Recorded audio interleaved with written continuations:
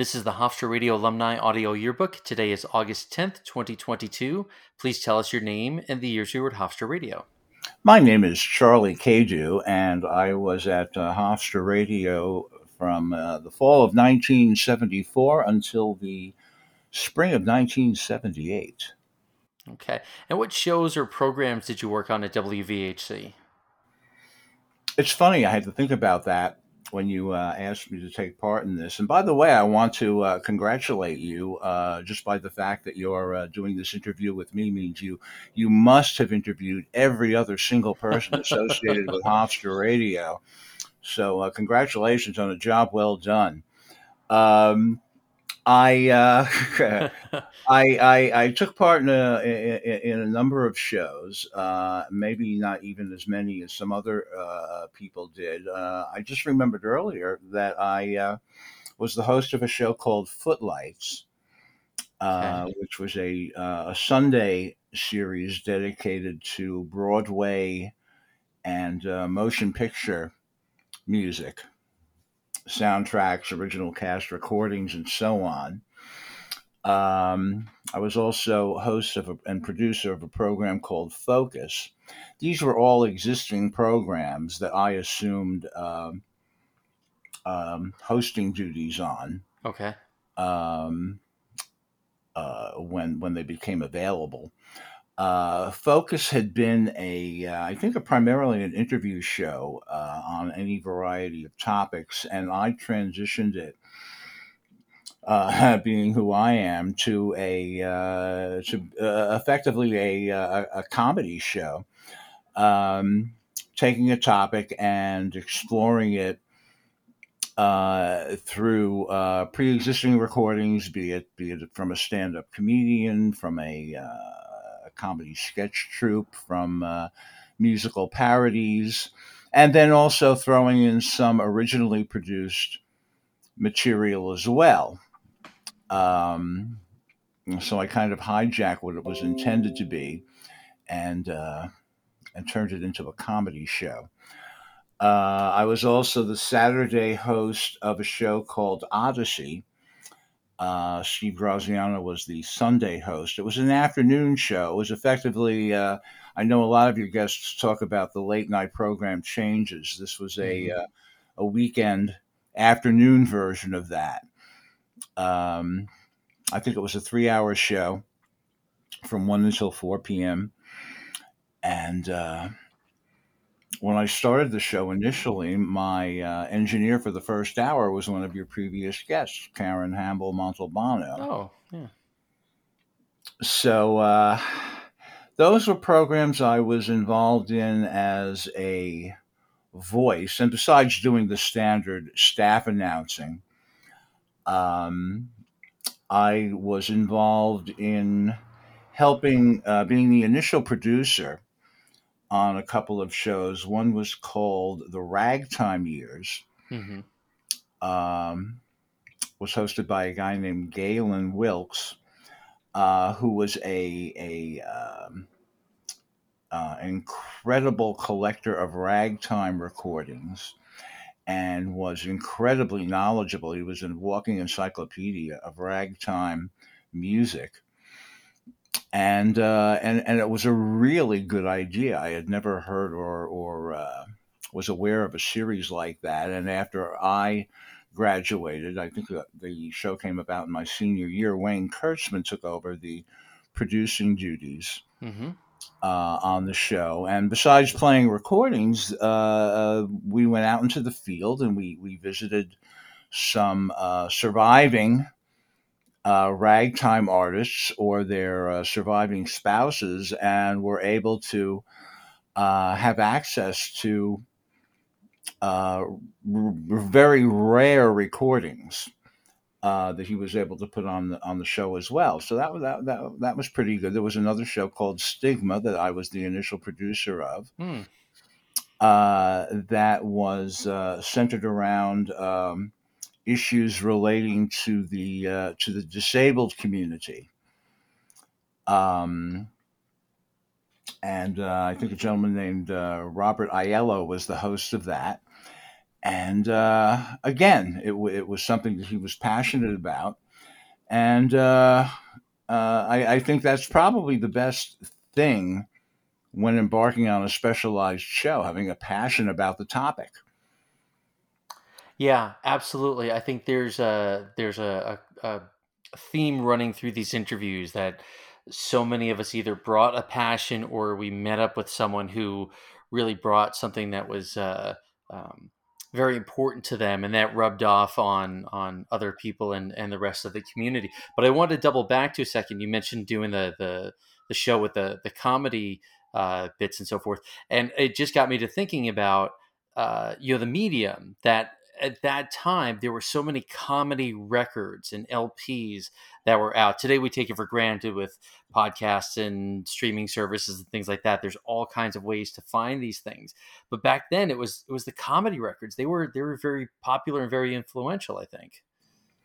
Oh, absolutely. It was a medium in and unto itself, starting probably before the 1950s, but it certainly started coming into its own in the 1950s. Yes, there was no internet. There was no other form of media to do that. So you would find original comedy albums on topics. I mean, The First Family by Vaughn Meader probably being the Hmm. prime example of that. But comedians at the time would make their career much like musical artists on an album. Bob Newhart Yep. certainly came into the public view through his comedy recordings. Nichols and May, Yeah. I think the same thing. So yes, it was a very healthy and very robust um, part of the recording industry. Um, so I agree with you. Yeah, and to have that resource and to take advantage of it and put it into that show is a lot of fun. I wanted to get back to the. Did you have any titles or positions at the station? As I said, I started out as everybody did at WVHC as a staff announcer, and and then the longer you're there, the more you might do. I really had no desire to be involved in the running of the station. I was very happy to leave that to my colleagues who you know chose that as a direction they wanted to go into. I was really involved on. I wanted to be involved in the creative Hmm. more than anything. Um, I think that in my senior year, I was continuity director. Maybe because no one else wanted to do it, which involved taking all the press releases that came in and putting together these binders Right. of public service announcements for the hosts to read during breaks, because, of course, WVHC is a non commercial station. So we wouldn't go to commercials, we'd go to public service announcements, which is part of our servicing of the Hofstra and the surrounding Hempstead community. Uh, so they do PSAs, and then we had something else called Community Calendar, Hmm. what an original name, in which people would read announcements about things coming up in the community, different meetings, different groups. We got an awful lot of press releases from a group called, at the time, called Parents Without Partners. Oh yeah. And so we were always in community calendar promoting when and where their meetings were going to be. It occurs to me now that was probably the original dating service, well before Match.com, was Parents Without Partners, um, and making sure that our the carts were all up to date and still valid as far as the pre-recorded PSAs that we would run. So that was what I did. Okay. When you were on the air, did you have any nicknames or aliases, or did you just use your own name? I just used my own name. I figured it was why change it? Okay. I mean, let's face it. If Dan Ingram, who was a Mm-hmm. WVHC alumnus, if he uses his own name and he got as far as he did, why can't I? Sound reasoning. I like it. Let's take a look at your arrival at Hofstra Radio. Two-part question and answer, however it makes sense to you. But um, what first brought you to the radio station, and then if you could give us a sort of picture of what it was like, or where it was, or maybe some of the folks that you met when you first arrived at the station. Well, I chose Hofstra University specifically because of WVHC. Hmm. It wasn't a serendipitous. Oh, look, they have this here. When I was in high school, I went into our school library where they had 100 different college catalogs, and looked through most of them. And I applied to three universities. I think all three of which had some form of communications department and probably a radio station and television production facilities. I applied to Emerson College in Boston and Brooklyn College. Mm-hmm. It was my fallback in New York, and Hofstra. And I was accepted to all three.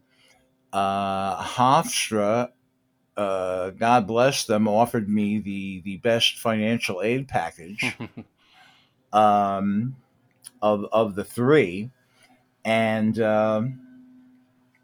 and that is why I wound up at Hofstra. So probably within my first weeks, uh, you know, of the fall semester starting, I went to the radio station and said, "Hey, I want to be a part of this."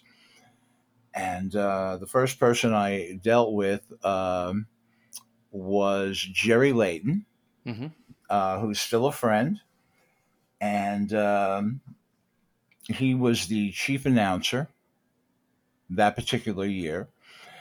And so I and several other people, he was tutoring us and testing us, having us read things um, to see if we had the chops to make it on air.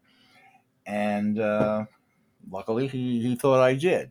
And I will point out now to whomever is listening to this that in the beginning of 2020, I was diagnosed with a tongue cancer and needed to have an operation. Hmm. And because of the transplanted tissue that they gave me, and all is well now, knock on wood. Uh, it did impact my voice. It gave me a little bit of a lisp, Mm-hmm. which I did not have up until the beginning of 2020. So the voice you're hearing now is not the voice people were hearing if they tuned in WVHC during the late 70s. I describe my voice now as a Scooby Doo without the diction. Uh, I'm certain we would come up with other descriptors for that, but this is your show, so we'll let you run with that. all right. So anyway, I went to the station. I was able to get on air, learned how to keep a log, Mm-hmm. which was everyone had drilled into them that the log was the most important document, since the Dead Sea Scrolls. We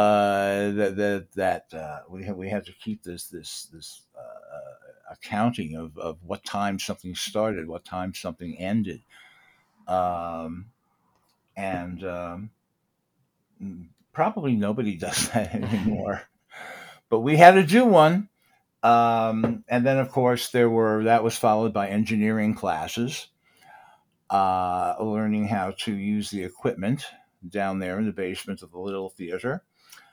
Um, so we did all that. learned some of the rudimentary skills of tape editing. And really, it was the original multitasking was Right. working at WVHC, especially if you were comboing on the board. Having to pull records, play records, work in public service announcements, play things on carts, use the tape machines all at the same time. Um, and and most of us became pretty adept at it.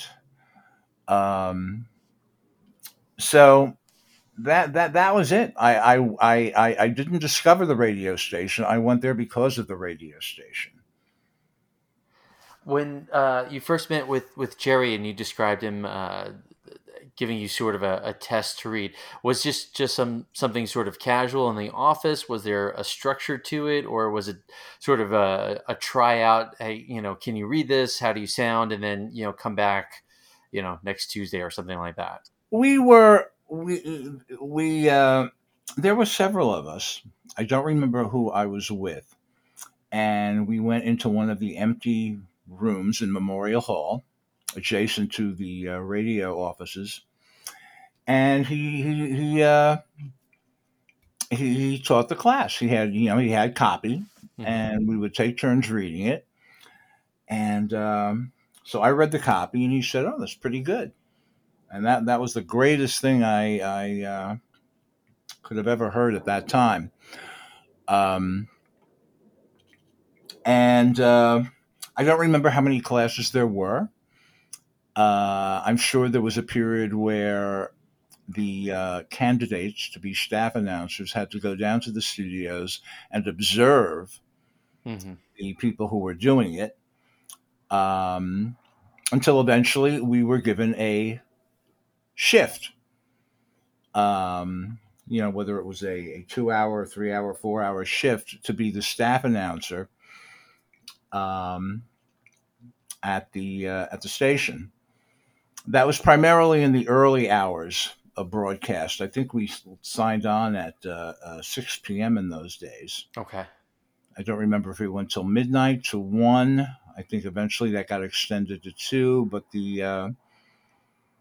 um, we couldn't go much beyond that because, of course, the studios were used as a production facility. There wasn't a separate production area. You used the same equipment to do production that was being used for the broadcasting.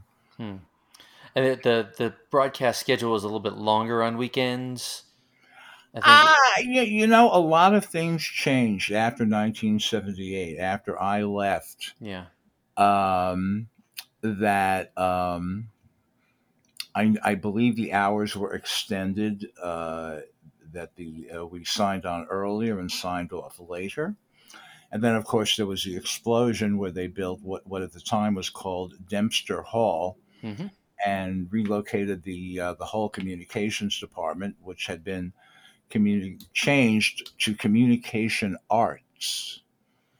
Um, so we had to do all our classes with our pinkies raised after that, and relocated all the facilities. Um, I must give a tip of the hat to Bruce Avery and Hmm. other people who took direction of the station after the passing of Jeff, and through I guess infusions of cash that came into Hofstra again after I left. Uh, that the whole university was transformed in many ways in terms of the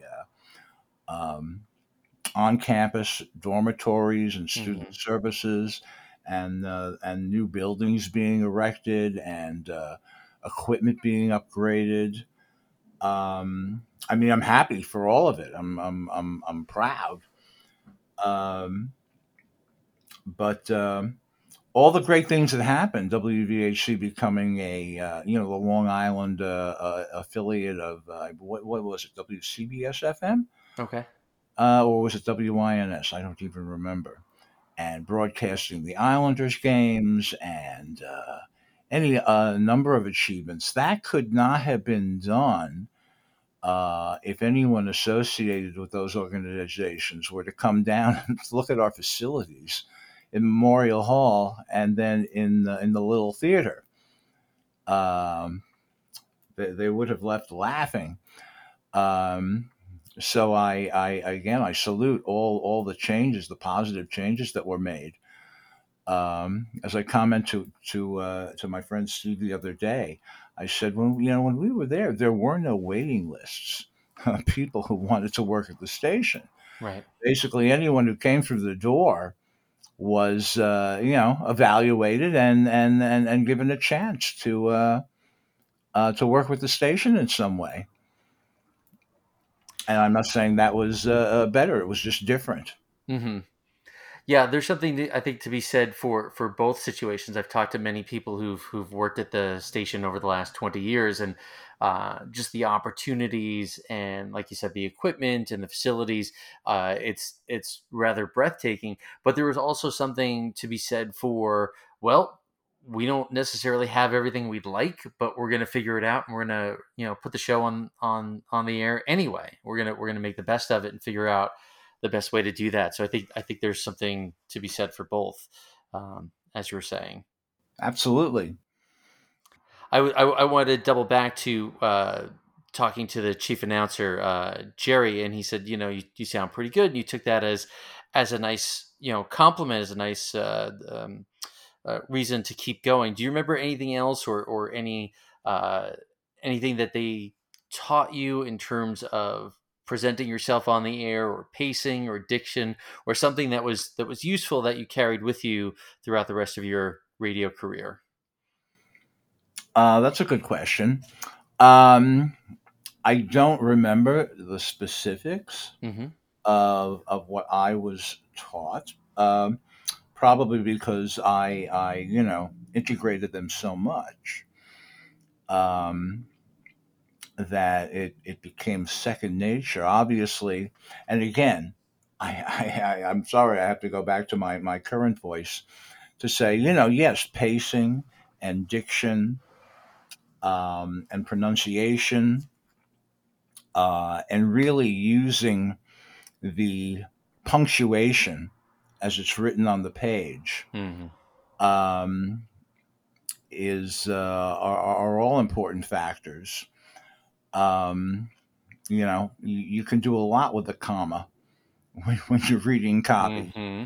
as opposed to a dash or an exclamation point as opposed to a period. Um, there is an art to reading copy, which is again completely different from the art of speaking off the cuff, or at least speaking in a way that people think it's off the cuff. Mm-hmm. Um, it's all um, it's all part of what an announcer has to do. Uh, even if it came to the point of I'll go back to Dan Ingram, Mm-hmm. who coincidentally, and it was a really great coincidence. Um, I had been in high school. They had some sort of a WABC AM radio had some sort of a high school broadcaster competition. Mm-hmm. Um, and I don't remember if I was one or two people from my school who were selected to do that. And we had to write a piece of copy about our school. And then we had to go to WABC's offices in New York and Manhattan, and where we would record it. And then they would do this on Sunday mornings. They would play some of them. Mm. Wow. And then eventually they would choose a winner who won some sort of a scholarship. So of course I and my family were listening on the Sunday morning when mine was being played, and I listened to the others as well. They were the competition after all, Mm-hmm. and so I got to hear that. So yes, gee, I could claim I was broadcast on WABC AM during the height of their popularity. But anyway, what happened after that was they took us into the studio where Dan Ingram was doing his show. Oh, wow. So I got to stand in the studio with Dan Ingram, watching him um, broadcast, not having no idea he was a Hofstra Right. alumnus at the time, or I would have told him, "Hey, I'm going to Hofstra." Um, but that was a great, great thing I will always remember. And of course, he was known for his one liners Yeah. before and after songs. And he was a master of making his comments, his asides or jokes, sound spontaneous. Although I'm sure these are the same lines he probably had used many times in the past. Um, but the ability to take something and make it sound fresh and new and thought of on the spot is a great talent to have. Um, and that again, a an announcer who puts some effort into doing that and succeeds at it will have an ability that not everyone has. He certainly was a master, regardless of knowing he had anything to do with Hofstra or not. A lot of us grew up listening to Dan Ingram, and you didn't. I'm sure there was so much hard work that went into it. I think that's what you're saying, but he made it sound so smooth and so natural. It's rather amazing. Exactly. Yeah. So my next question was going to be, do you remember your first time getting on the air? I guess let me qualify that and say, do you remember your first time getting on the air at WVHC rather than WABC, I suppose? Ha ha ha. Um, I don't remember the first time specifically. Hmm. That was another thing we were taught in our announcer training, of course, were the hand signals Hmm. that we'd have to give the engineer as far as okay, open our mic, cut the mic, do this, do that, and signals they might give us, speed up, slow down. Um, so no, I don't remember.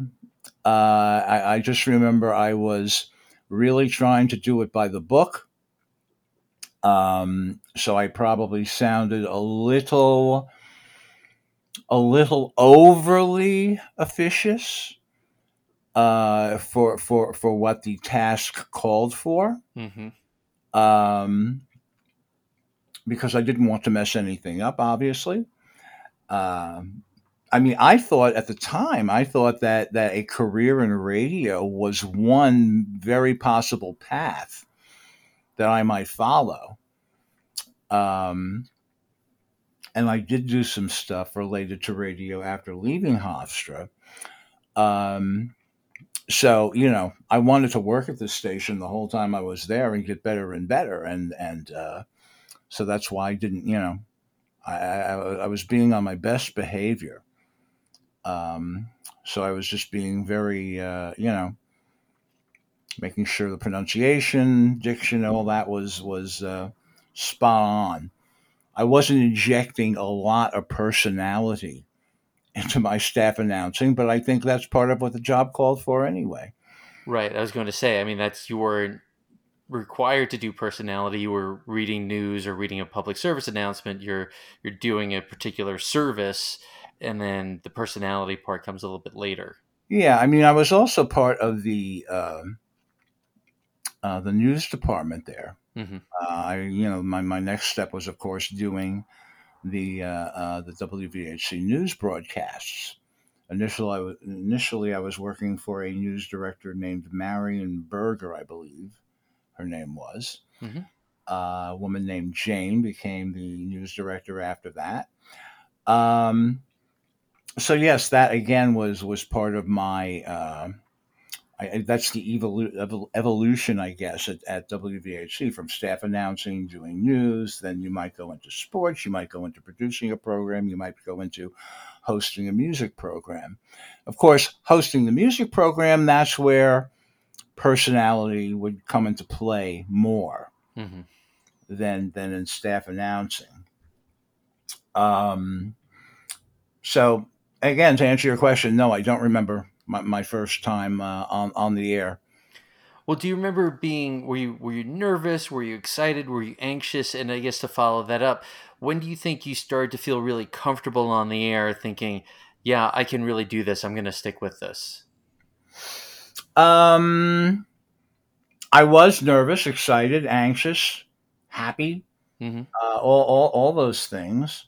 Um, I think doing it often enough, it becomes more of second nature. Hmm.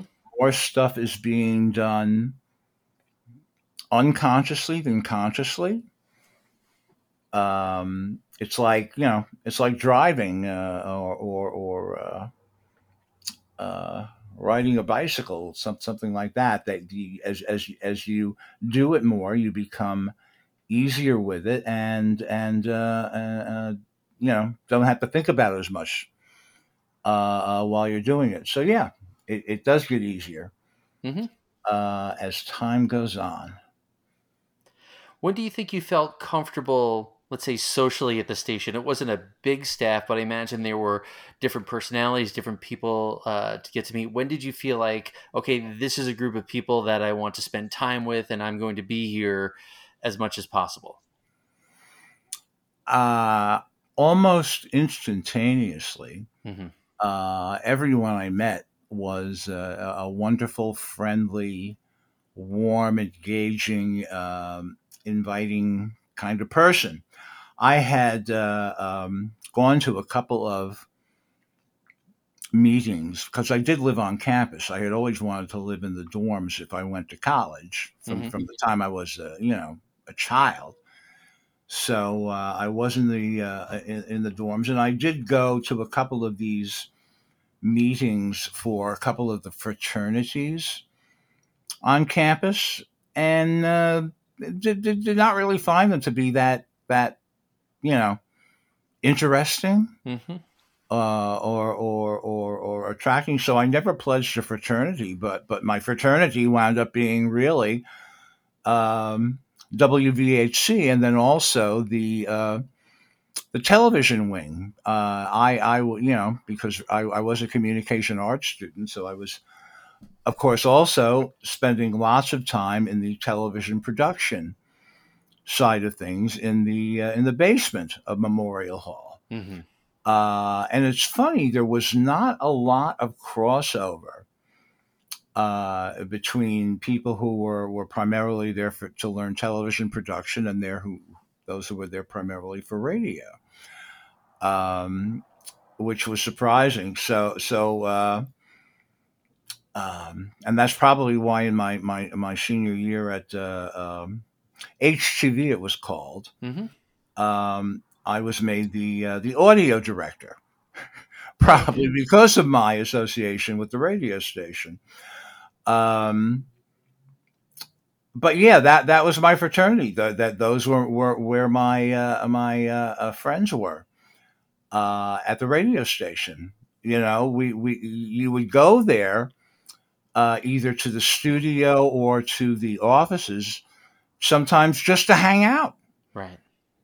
Um, just because it was a great gang of people. Let me mention, I don't know how many of your other guests have done this, but I know that, of course, the legendary Sweet Olson gets mentioned Hmm. frequently. And again, he was another warm, friendly, wonderful person, and a great broadcaster as well. Yeah. But he was an example of when I was at Hofstra, when I started there, and through most of my time there was a significant percentage of the radio station's on-air personalities who were not Hofstra students, and who I don't even know what their connection to Hofstra University was, whether they had even ever gone there or not. And I don't know how they got there and how they got shows, but they were well ensconced um, when I arrived, and most of them were still there when I graduated. Have other guests discussed that with you? It's something that's come up, and I think it's something we were talking about earlier about these people who have a passion for a particular kind of music or a topic that they're bringing to a public topic, a public affairs show. And there are a variety of different ways. I think mostly it's just someone who's in the community and is looking for a way to broadcast that medium. And Jeff Krause, I think, was certainly open to bringing in quality and interesting people. And again, how they all got there, I don't know. That's a really good question. Uh, because I mean, my time, there were some really amazing broadcasters. Some of them are still working there, and I think some of it is sometimes from the community. People listen to a particular public affairs show or a weekend show, and then they start coming to the station and they become part of the community as well. But I'm sure there's a lot of uh, uh, a lot of questions and stories to follow from that. I'll have to follow that up. Yeah, I mean, besides Swede, Hmm. there was a guy named Andy Cooper who did Okay. a jazz show, um, and there was another guy named Peter Sosna who did a folk show. There was another folk show host, Les Bear, Yeah. I'm still in touch with. He's a comedian now, Yeah. primarily working on Long Island. There was a woman who did a country and western themed show, Alice Leroy. Yeah. Um, Elliot Lifson, whom I'm sure other people have mentioned. Yes. I believe he did more kind of folk oriented programs. But yes, there were a number of hosts. There was also a gentleman named, I believe his name was James H. Daniels Jr. Yes.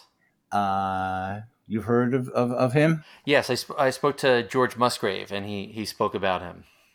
Yes, he did a show called The Essence of Blackness. Hmm. And just as a crazy anecdote, early in my time at the station, I was the staff announcer on the night during which he did his show. And one night, he didn't show up. Hmm. He just didn't walk through the door.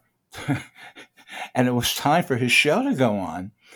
And the engineer was, strictly an engineer.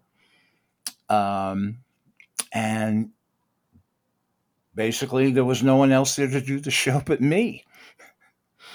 So I had to get on. And hi, I'm Charlie Kadau, and you're listening to The Essence of Blackness.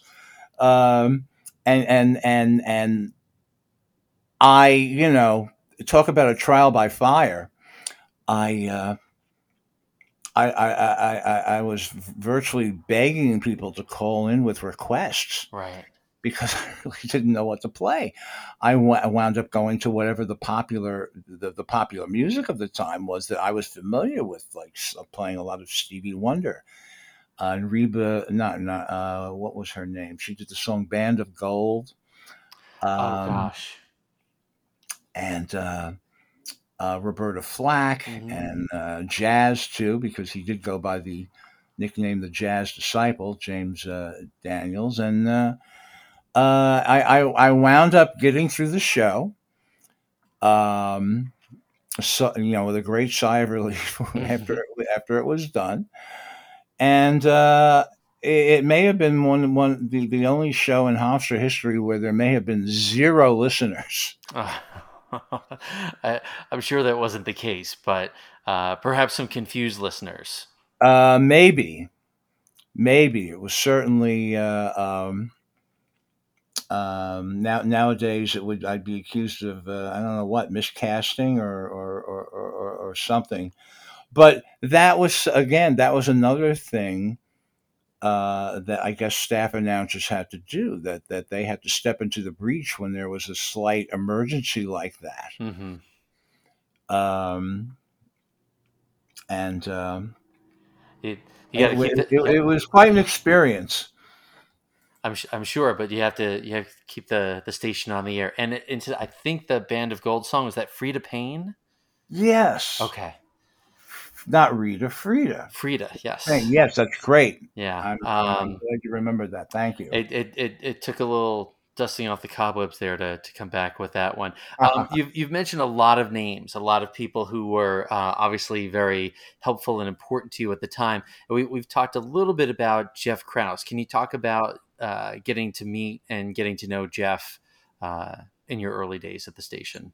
Well, Jeff Krause, being the man in charge, was you know a man to be respected and feared at the same time, and that was a something that he played into. Hmm.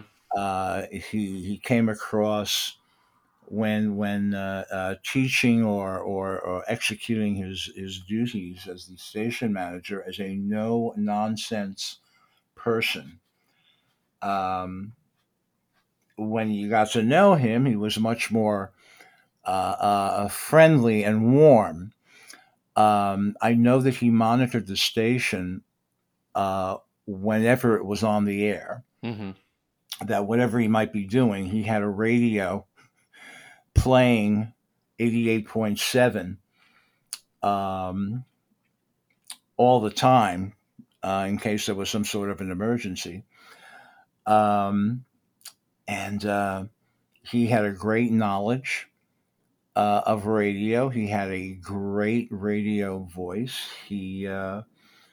I know that he did do some production work outside of the station in Hofstra, Hmm.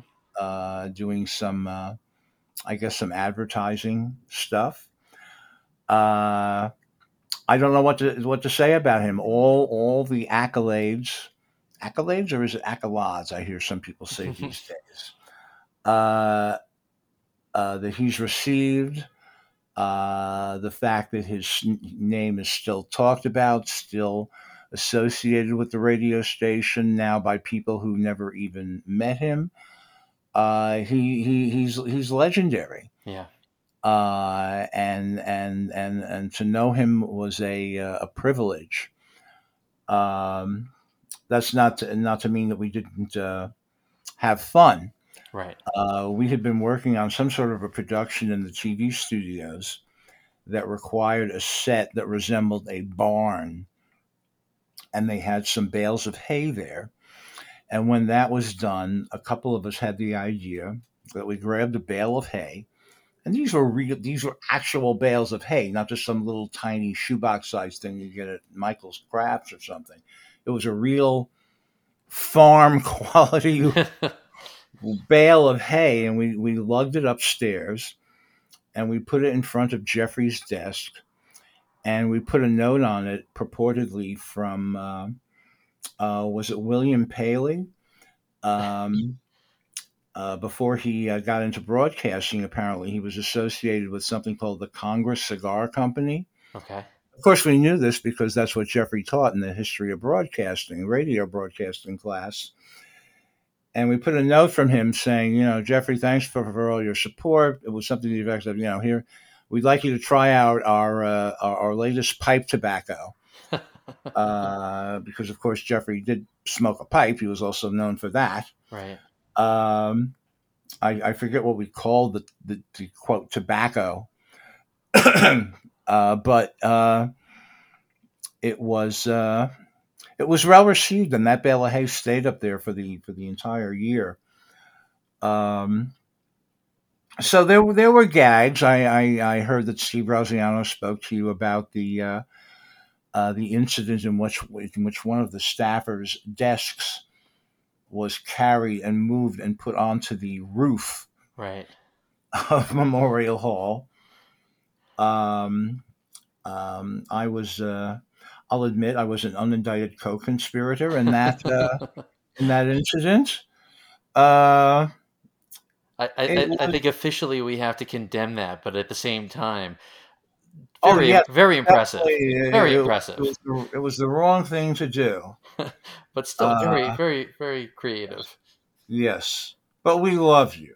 It's a great way of showing affection. So, Correct. Correct. Look, hey, you saw stuff like that done on the TV show The Office. hmm Um, so yes, there were definitely antics that would go on around the station for which Jeffrey may have been a target and sometimes an active participant. I can see that. I can see that happening. If it's a good enough joke, I can imagine him participating. Truly. Uh, Um, these are wonderful stories, and I so appreciate your memories, and I try to tie things back together here because we have the benefit of hindsight. You have the benefit of these friendships and these relationships that have lasted for decades. But can you go back to your mindset at 18 years old, at starting at Hofstra Radio? What did you hope WVHC would mean to you, and what did it become? well, I certainly hoped it would be a place where I could learn the technical side and the ins and outs of radio broadcasting. And then, as I have mentioned a couple of times, of course, on the television side as well. But that's not the focus of this conversation. Um, to have a chance to at least have the concept that I was being broadcast, that my voice and my words and thoughts were somehow going out over the airwaves, and someone might be listening to them. Um, and getting the background that I felt I would need going forward, um, with however my career happened to play out, and of course it played out in a much different way. hmm But that may be something for a different conversation. Um, I will I will give you this one story, hopefully not too long. Um, and it came around the end of my time at the radio station. I believe it was in the summer of was it in the summer of '77 or '78? Now I'm confused. It was the summer during which Elvis Presley died, Okay. and maybe that was 1977. Um, but anyway, Elvis Presley passed away, and of course, in New York radio, a lot of the radio stations were playing a lot of Elvis Presley. And I was doing the show Odyssey on the Saturday following his death, and I said that um Elvis Presley had died, and a lot of people were playing Elvis Presley songs, and what struck me was that probably after this week they won't play Elvis Presley songs, and they up until this point they hadn't regularly played Elvis Presley songs, Right. and they were only playing them, now because he passed away. And I said I hadn't planned to play any Elvis Presley songs on today's show, and that I wasn't going to. But instead, I played a song by Elton John, written by Bernie Taupin, lyrics, hmm called, I believe the song was called Idol, and it appeared on the album Blue Moves. And if you listen to the lyrics, it really sounds like this song was written about Elvis Presley. Um, and after the song played, I read the lyrics on the air, and that was my way of paying tribute to Elvis Presley. Mm. And a few minutes later, the phone rang, and I picked up the phone, and it was someone. It was a gentleman who said to me that he really felt he had to call in because he just heard what I had done regarding Elvis Presley, and he said that that was just the way he was feeling, and he really got a lot out of it, out of Wow. what I had just done, and he thanked me for doing that. And I hung up the phone, and it was like, wow, I really did reach someone that doing this really can communicate with people and touch people. And I always remember receiving that phone call for what I had done, and I did it somewhat spur of the moment, but it just touched me, and it was Right. always with me because that moment showed me what radio was still capable of doing. Um, and that kind of, where I started and where I went, that kind of sums up that question of yours. Wow. Wow, that's it's something we've talked about a number of times, is the connections that you make with the audience, or as an audience member, or someone who's working together, and that's just a magical story, anecdote. Thank you so much for sharing that. That's great. I remember it to this day.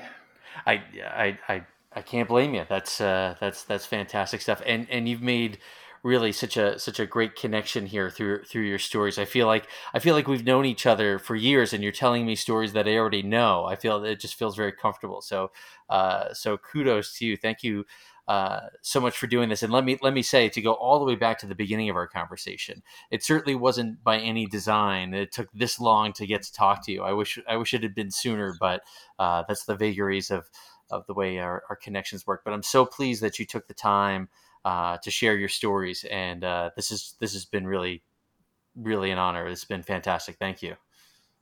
It was a pleasure. So happy to have this opportunity to speak with you, Brian. And I also tip my hat to this whole project that you're doing. Thank you. It's really come to mean a lot to me. I didn't know what it would be. I didn't know if anyone would respond, and the fact that now people who have been talking to each other for years are now talking about this and what they've heard and relating stories. You mentioned talking to Steve and to others. That's just. It's better than I ever could have hoped for. So I'm so pleased this is making these connections. It is wonderful. And let me just say, I'm dedicating my appearance here today to Ellen, and that's all I'll say about that.